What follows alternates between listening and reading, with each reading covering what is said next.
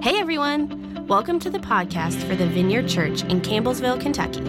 If you haven't already, we encourage you to check out our audio archive at vineyardcampbellsville.org. You can also subscribe on iTunes or wherever you like to get podcasts. And now, here's this week's message brought to you by Senior Pastor Adam Russell. Hey, good morning, everyone. Hey, I'm Adam. I'm the pastor here. Good to have everybody in the house this morning. Happy Sunday. This is our second week in the Psalms. It's the Psalm Summer. And last week we were working through Psalms of Thanksgiving and praise. Today is Lament. Next week is Psalms of Ascent. The week after is Imprecatory or Psalms of Cursing. And then finally, Messianic Psalms. But this week it is a Psalm of Lament, which will be Psalm 13. If you want to open up your Bibles, you can turn there. But before we get to the text, I want to ask you this question.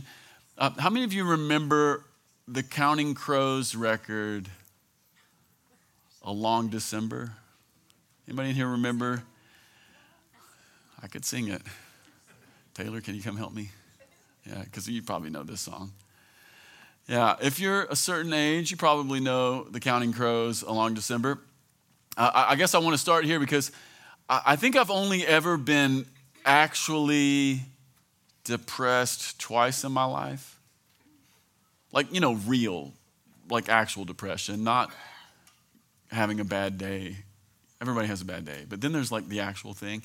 And sometime around the end of my teenage years, I think I was about 19, and I couldn't even necessarily tell you exactly why I was so low, but I was really, really low. And so that record, A Long December, it was kind of like a soundtrack, right? I was listening to it at this point in my life, and I was thinking about it this week, like, why was I so low? And I think part of it was I was working a job I hated for a boss I really, really disliked. But I think after sitting with it a little bit this week, I think the reason I was actually so low, I couldn't articulate it at the time. Maybe I only became aware of it this week. But I don't know if you're aware of this or not, but when you are 19 or 20, this thing is happening in your life where your childhood and adolescent years are closing, and then the weights and the responsibilities of adulthood are beginning to increasingly come upon your shoulders. Does anybody remember this period in your life? Like you're going to school, you got a job, maybe you have to pay for the insurance for the first time, you got a couple bills, and you realize like every single day that I go forward, I'm coming more and more out from underneath the care of my parents or the wishes of someone else, and I'm having to forge my own life, and it really is in some way up to me.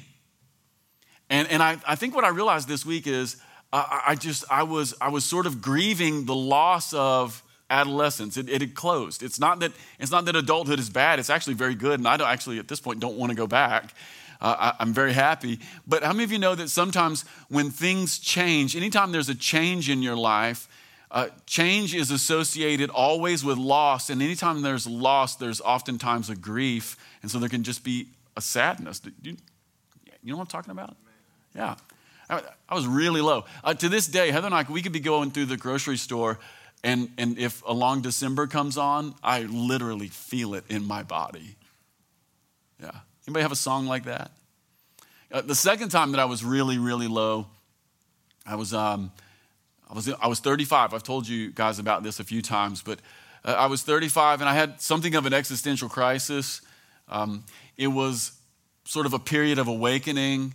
It happens actually to a lot of people. I didn't know it at the time, but all of the theology I grew up with, all the philosophy that I grew up with, or just the worldview that I had grown up with, everything that had worked up to that point just no longer worked. And to make it worse, I was pastoring this church, and I felt like I couldn't tell anyone. I felt really like I had to keep this really, really close, and so I didn't tell anyone. And so I experienced this for going on 3 years. And so I would stand up here on Sunday morning, I would preach, and the whole time I'm thinking internally in my head and in my heart, like I don't know what I think right now.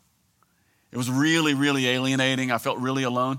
Now as a 45-year-old pastor, I look back and I think, that was really silly. You didn't have to do that alone. And in fact, I could name 20 people here I could have told, and it would have been fine. And I would have been better, and they would have helped me. But for whatever reason, I couldn't do it. I was really, really low. Today, we're going to continue our Psalm series, and we're going to look at a Psalm of Lament. And lament is not a word that we use a lot in our world. You don't normally call your friend and say, I'm lamenting today, You don't really say that. So if that's a new word for you, all lament means is, it means like heavy sorrow. It means like real sadness. That's what lament means. And when you think about it, often this kinds of sadness is connected to loss.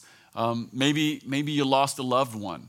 I don't know if you've ever lost a loved one or not, but when you lose a loved one, there's a real grief. There's a real sorrow there.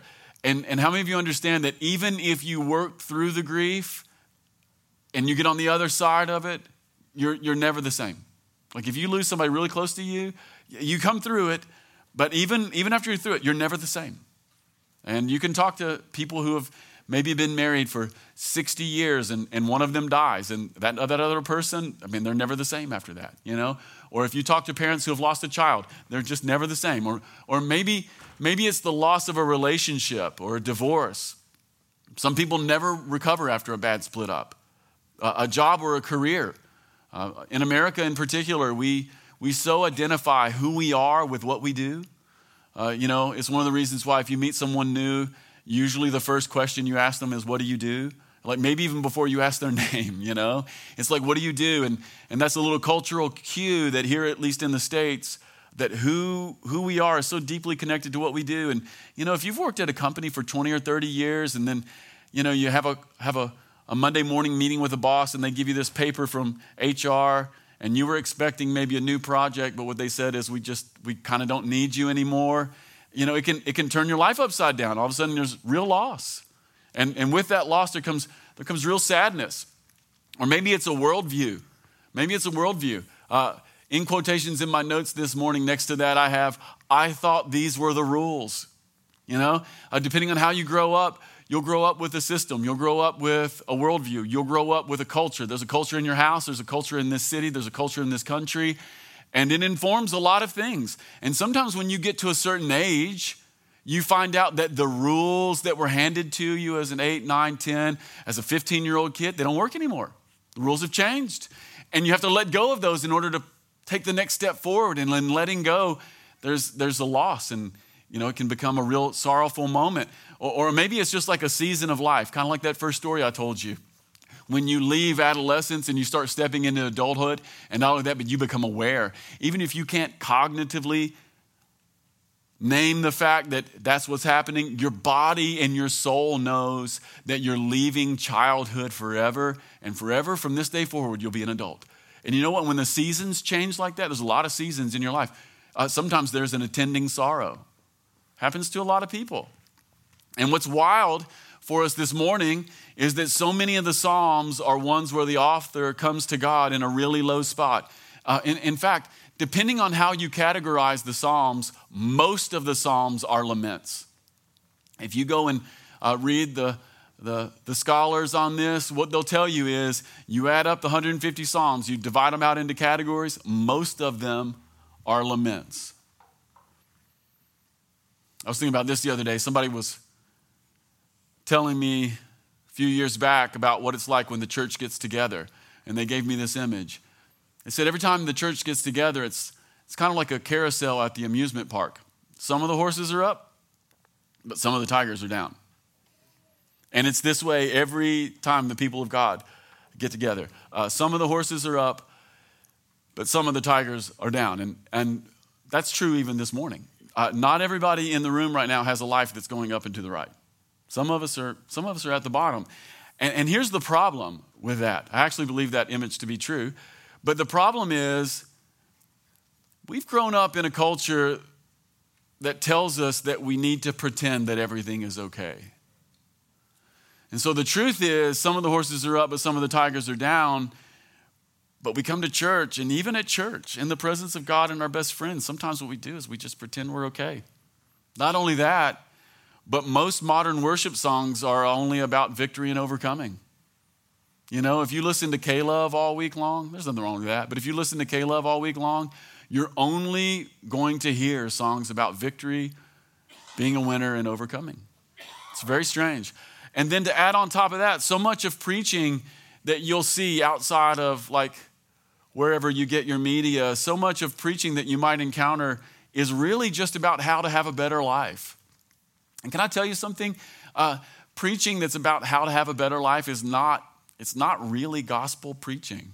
The gospel of Jesus Christ is this, that God has taken on everything that was lacking in the world and everything that is broken, he has made right in his son. That's the good news of Jesus Christ. But sometimes pastors just take up this project of how to have a better life. 3 steps to have a better marriage, 2 steps to advance in your career, how to let go of anger forever. And that's fine, but I just want to tell you, none of that's the gospel. So some of the horses are up, some of the tigers are down. Almost all the worship songs are about victory and overcoming. The overwhelming majority of preaching is divorced from the gospel. It's only life improvement. And then on top of that, charismatic theology. And by the way, here at the Vineyard, we are charismatic. But so much of charismatic theology is fairly rooted in a kind of denial. It struggles to make room for pain. It struggles to make room for loss or the difficulties that people face. And when it actually does turn to face the trauma that people have in their lives, sometimes it mostly looks for a bypass or a shortcut. Can we just pray for something instantaneous to happen? And can I tell you, God does instantaneous things. We've seen people get their actual bodies healed here at the Vineyard. It's actually pretty normal. But you know what? Sometimes people don't get healed. And we've seen relationships after one prayer come back together. And then sometimes it takes years. And so here's what I want you to know. God is not only the God of the instantaneous, but he's the God of process and slow progress just as much. In fact, if you read the scriptures, God is more a God of process than he is the instantaneous. And unless you have a theology that makes room for both, you're setting yourself up for a kind of dismal disappointment. That's the problem. But the good news is in the Bible, it's not like that, especially in the Psalms. Psalms are unflinching. No one's pretending. It's very unvarnished. If it's bad, the psalmist says so. If it's disappointing, the psalmist says so. If it hurts, it's in the text. So I want to read the text to you this morning. It's Psalm 13. David says this, "O Lord, how long will you forget me? Forever? How long will you look the other way? And how long must I struggle with anguish in my soul, with sorrow in my heart every day? How long will my enemy have the upper hand? Turn and answer me, O Lord my God. Restore the sparkle to my eyes or I will die." I love that line. "And don't let my enemies gloat, saying, 'We defeated him,' and don't let them rejoice at my downfall. But I trust in your unfailing love. And I'll rejoice because you have rescued me, and I will sing to the Lord because he is good to me." And aren't you glad this kind of thing is written in the Bible? Aren't you glad these are verses from the actual Bible? The other day I was reading a piece from the New York Times about depression and anxiety. A few things stood out. One of the things that was in the article is, as of today, about 20% of Americans are currently struggling with depression, anxiety, or addiction. I gave that stat in the first service, and immediately following, one of the PhDs in psychology came up to me and said, "Adam, the truth is those are just CDC stats. The real numbers are 1 in 3 because so many people don't reach out to get any kind of help, and so they're not actually counted." So think about it. This morning in first service, room was full, maybe even a touch fuller than this. Look around the room right now. 1 in 5 or 1 in 3 that are in this room are probably a carousel on the down. Those numbers are not just true out there, they're true in here. The article also said from 1999 to 2017, suicide rates had increased by 33%.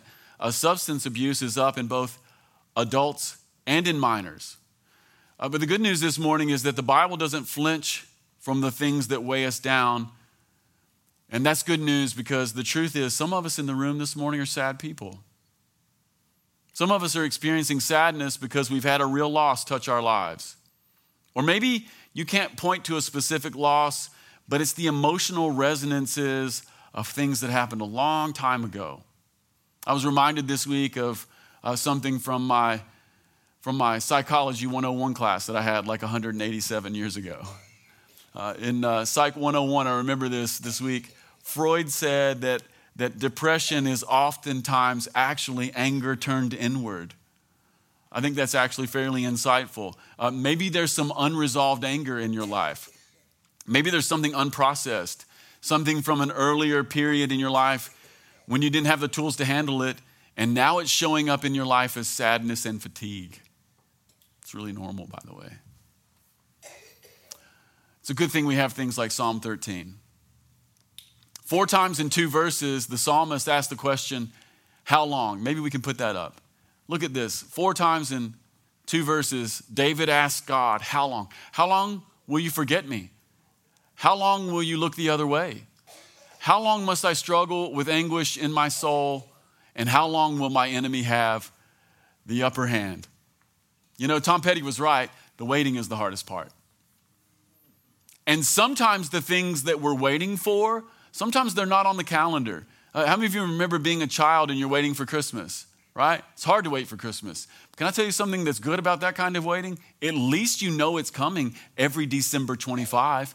But if you're praying to God for an answer, maybe you're praying for a child, or maybe you're praying for a mate, or maybe you're praying for a new job or something to change in your life. How many of you know that it's not on a calendar like December 25? And so the waiting isn't just waiting, it's waiting with an unending question mark that hangs out there. How long?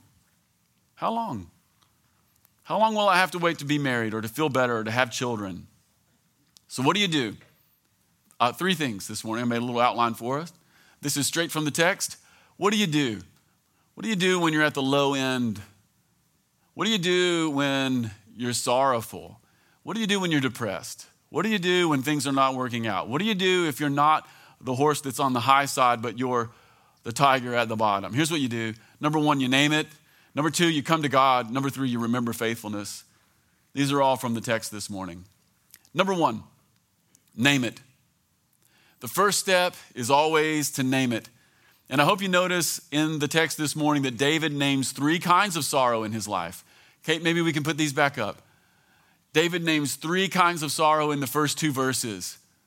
Number 1, separation from God. God, how long will you forget me? The feeling like me and God are just distant. That's a source of sorrow. Number 2, how long will I struggle with the anguish in my soul?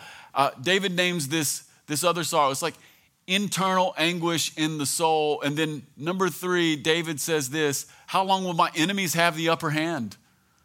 So there's distance from God, anguish in the soul, and real enemies. And by the way, that number 3 one, enemies having the upper hand. I just want you to know that sometimes the thing that is making us sorrowful, it's internal, right? But sometimes it's actually external. Enemies, really things that are happening on the outside. And sometimes it's people. Here's what I'd like to say to the church this morning. Christianity doesn't require us to pretend that everything is okay when it's clear that things are not okay. Like if you come to the vineyard and things are not okay, you don't have to act like they're okay. You can tell someone. You can tell me. You can tell Andrew. You can tell somebody in the 60-second social, I'm not okay. Will you pray for me in 30 minutes when Adam is done? Will you pray for me? Having faith doesn't mean living in a fantasy world. The first step is always to name our sorrow and to name our pain. And here's what's wild. Sometimes it's harder to name it than we might imagine. Sounds simple, but sometimes it's really difficult. Sometimes we're feeling the feelings, but it's hard to locate where the feelings are coming from. And if you grew up in a hyper word of faith background, or if the household you grew up in was one that was formed by toxic positivity, anybody heard of that little phrase, toxic positivity? Basically where bad emotions aren't allowed, We're a happy family. That's not the way we act. We're gonna turn that frown upside down. And if you grew up in a home like that, or if you grew up in a theological system that was hyper word of faith, here's what I want you to know this morning. It will be really hard to name the things that are dragging you down. You might even need some help. Sometimes it's hard to know where the bad emotions are coming from, especially if you have grown up in a system where they were not allowed. Sometimes it's hard to name them. And sometimes the things we name at first are not really the actual source of our pain and disappointment. Sometimes those are just the things that present at the beginning. How many of you have ever done that? You're like, you know what? I'm really low, and I know why I'm low. I'm low because I married the wrong person, you know? And so you get rid of the first person, and then you get married, and then what do you find out? I'm still low. Or you think, you know what I need to do? I need to get a new house. That'll make me feel better. And then you go out and get a new house, you move in. It's so sparkly. The tile is clean. The grout's even clean. It's awesome. It hasn't even turned brown yet. And everything's great. And you're sitting in the bathtub of your dreams and you're thinking, nothing's changed. There's this saying from AA, wherever you go, there you are. Sometimes the things you name at the beginning, they're not the actual things. This happens all the time. And so it's really important to take your time when you begin to name your sorrows and to begin to name your pain. One of the things I'd like to ask the church this Sunday is, what is the source of the sorrow in your soul? Can you name it? Number 2, you come to God. This is key in biblical lament and emotional processing. We don't just name things to the universe. Can I tell you something about the universe? The universe doesn't care about you. The universe doesn't care about you. The universe is currently expanding and one day will implode. And that's what the scientists say, right? Can I tell you who does care about you? Your Father in heaven. We don't just name it, and we don't even just tell someone around us. And that's oftentimes very good. Like, I believe in going to therapy. Like, you need to go to therapy, go to therapy. You need a counselor, get a counselor. I've done it. I'll probably do it again. That's good. But here's the other thing you have to do. You have to name it, and you have to take it to God. Come to God. This is what David does. This is what we do. We name our struggles, but we name the pain and the source of our trauma, and we bring it to God. David says to the Lord, turn and answer me. And I love the language here when he says this. He says, turn and answer me, restore the sparkle in my eyes or I'll die. And I love the thing that David is actually getting at here. What he's saying is, he's saying, God, if I can get an answer from you, answers from you are life to me. That's what he's saying. God, an answer from you is life to me. And some of the answers that you need will only come from God. And so we name our pain, but we have to take it to God because some of the things that will return the sparkle back to your eye and to your life, they only come from God. I love that idea. That's why coming to God is so important, because God brings life. And if you have a real struggle, it would be wise to come to the one person who can do something about it. The life of a believer is this. We come to God not just to offer worship and thanksgiving, like we read about last week in Psalm 100, but we also bring our sadness and sorrow. We bring our pain and discomfort. We bring it all. When we think of David, who wrote this psalm, I was enjoying this a little bit this week while I was thinking about this text, but also thinking about David, the guy who wrote it. Sometimes when we think about David, we think about a worshiper, and we think about David worshiping the Lord as a young kid, like maybe 14 or 15, out keeping his father's sheep. And the Bible said that David played a harp. I think it was probably a Telecaster. It was most likely a Telecaster because he was a country guy. So he's just out there chicken picking. I mean, I don't even like this music. There's a chance that David was more Kenny Chesney than he was Bono. For real. And we think of David as a worshiper, and we think of David as playing his Telecaster to the Lord. We also think of David this way. We think of David as a warrior, the guy who could slay giants with little stones. We think of someone who could calm down a demonized man with his song. Do you guys remember that part of the story? Like David was so good at playing guitar, Saul found out and he's like, bring that musician to me. And David would go in and play. And by the way, when David played before Saul at this time, Saul is at this point he's thoroughly demonized. He's overtaken with rage and jealousy. Y'all remember that part where Saul would get angry and he'd try to pin David to the wall with his spear? But David could play so well that it would calm him down. Now imagine you're a guitar picker, and imagine the king likes your playing, and imagine that every day you go and play before him, imagine that your life depends on it. You're playing for your life. That's David. We think of someone who could calm down a demonized man, killed giants, who wrote a lot of the Psalms that we read. The Bible even says that David was a man after God's own heart, but he was also someone who was acquainted with grief and who was acquainted with sorrow, and he brought all of those things to the Lord. He brought all those things to the Lord. One of the things I'd like to say to the church this morning, like part of it, what it means to be a strong person is to bring your weakness to God. It's part of what it means to be a real person and a strong person. The same David who slayed giants and killed Philistines, he was also troubled in his soul. He was hounded by his enemies. The life of faith is not always up and to the right. And here's the thing, church, you have to express that, because without expression to those kinds of things, we become very different kind of people. Rather than becoming more real, we become fake. How many of you have ever known someone that was going through something, yet when you interacted with them, they acted like everything is fine? Maybe you had a brother, like an actual brother, or a sister, an actual sister, and you know their life is jacked up. And then you call them and they tell you everything's fine. And then the thing that happens is they become less and less of a real person and more of an actor. And one of the things that the Bible would say to us is we have to name it. We have to bring it to God. We have to actually get into our actual life. Like God can't and will not heal your fake life. He only heals our actual life. Hiding is not required. That's what we see in the text this morning. There's no hiding required. When Adam and Eve ate the fruit, their first impulse was to go and hide. Hiding never brings us fullness. I was also thinking about Saul this week. Saul was called out by God to be the king. And his first impulse after being called out to be king was to go and hide. And listen, a lot of times we're hiding all the time. We're hiding our pain. We're hiding our sorrow. We're hiding our trauma. Sometimes we're even hiding from our calling. We're hiding our sin.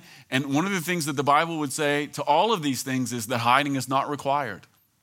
And one of the things I would want to say as the pastor of this church is hiding is not required. Because God cannot deal with fake lives. He can only move and work in our real life. Number 3, faithfulness. Remember faithfulness. David ends the psalm by recounting the faithfulness and the character of God. Here's what you do. Here's what you do when you're in a low spot. When you're in a desert, here's what you do. You remember the springs. And when you're in a hard season, you remember the times of plenty and blessing. David could remember the God who rescued him from the lion and the bear. David could remember the God who rescued him from the mocking Goliath. David could remember the God who rescued him from Saul himself. Why? Because God had been faithful. And here's what I'd like to tell you this morning. God has been faithful to you and will be faithful to you. This is actually what biblical lament is all about. Maybe we could put those last 2 verses up, Kate. Look at how David ends. He's saying, God, I'm anguished in my soul. Why are you pretending like you don't know me, God? But he says in verse 5, but I trust in your unfailing love. Why? Because he'd experienced God's unfailing love. And I'll rejoice because you've rescued me. How does he know that? Because he'd been rescued from the lion, the bear, and Goliath, and Saul. I'll sing to the Lord because he's good to me. Why? Because he has been good to David. He remembers faithfulness. And this is actually what lament is all about. There's a key difference between lament and simply complaining or getting stuck at the low spot. Lament says this. Lament says, I know the character of God and it does not match my current life situation. Like I've experienced the goodness of God, and not only does it know the goodness of God, but it knows that God is eventually going to make all things right. So lament is coming from this place of, I have experienced the goodness of God, and I know that in the future, he's going to put all things right. Now, God, here I am in a hard situation. What are you going to do about it? God, I'm sick in my body, and I've experienced your goodness. I know you're a good God, and I know that in the end, you're going to wipe every tear from every eye. Now, what are you going to do about this? God, I'm sick in my body. God, I have a kid who's gone nuts, who's wavered. And God, you told me that when I had this child, that you were going to be with my family and you were good to us. And God, I know that in the end that you tell stories about prodigals who come home. Now, what are you going to do about this son who's gone? Or maybe there's a relationship. Maybe you're estranged from your husband or your wife, or maybe there's been unfaithfulness, or maybe things are not working out at work. Maybe other people are getting promotions and you're getting passed by over and over again. And maybe you know that in the past, God has been good to you. What are you going to do? Lament says, God, these are the things that are actually happening in my life. And I know that you've been a good God. Now, what are you going to do about this? That's biblical lament. That's what it means to be a real person of faith. It's leaning into the faithfulness of God, that God doesn't change. The writer of Hebrews says that he's the same today and forever. That's what it says about God. And so we can come to God even with the very difficult and painful things and say, God, you have been good, but what about this? What about this? So today, what are we going to do? I was thinking three things this morning. And if you're on the worship band, you can come on up. I was thinking three things this morning. Some of us in the room are asking God, kind of like David, how long, O Lord? Maybe you've been praying. Or maybe you've been waiting so long that you no longer pray. It's just a how long. God, how long am I going to be sick? God, how long until this? How long until I find a mate? Number one, how long? We want to pray with anybody who has a how long in their life this morning. Number two, David talked about the anguish in his soul. Some of us are broken in our souls this morning, and maybe you've never told anyone. We have a ministry team that'll be up front here after we sing this last song on my left and your right, and they would love to just listen with you and to pray with you, to hear you name the anguish in your soul. And then some of us here this morning, we have actual enemies. It's not internal, but it's like external. There's like a person, and it's tormenting us, and we need prayer. I mean, David named that this morning, right? And so it's probably the same for us. So here's what I would love this morning. Why don't you stand? I'm going to pray, and then we're going to sing one more song. And then if you need prayer for any of those things, or maybe something else this morning, you can come up, and we're going to have some people here who can and want to pray with you. Thanks again for stopping by the podcast of the Vineyard Church in Campbellsville, Kentucky. If you'd like to keep up with what's happening at the Vineyard, you can follow us on social media. Until next time.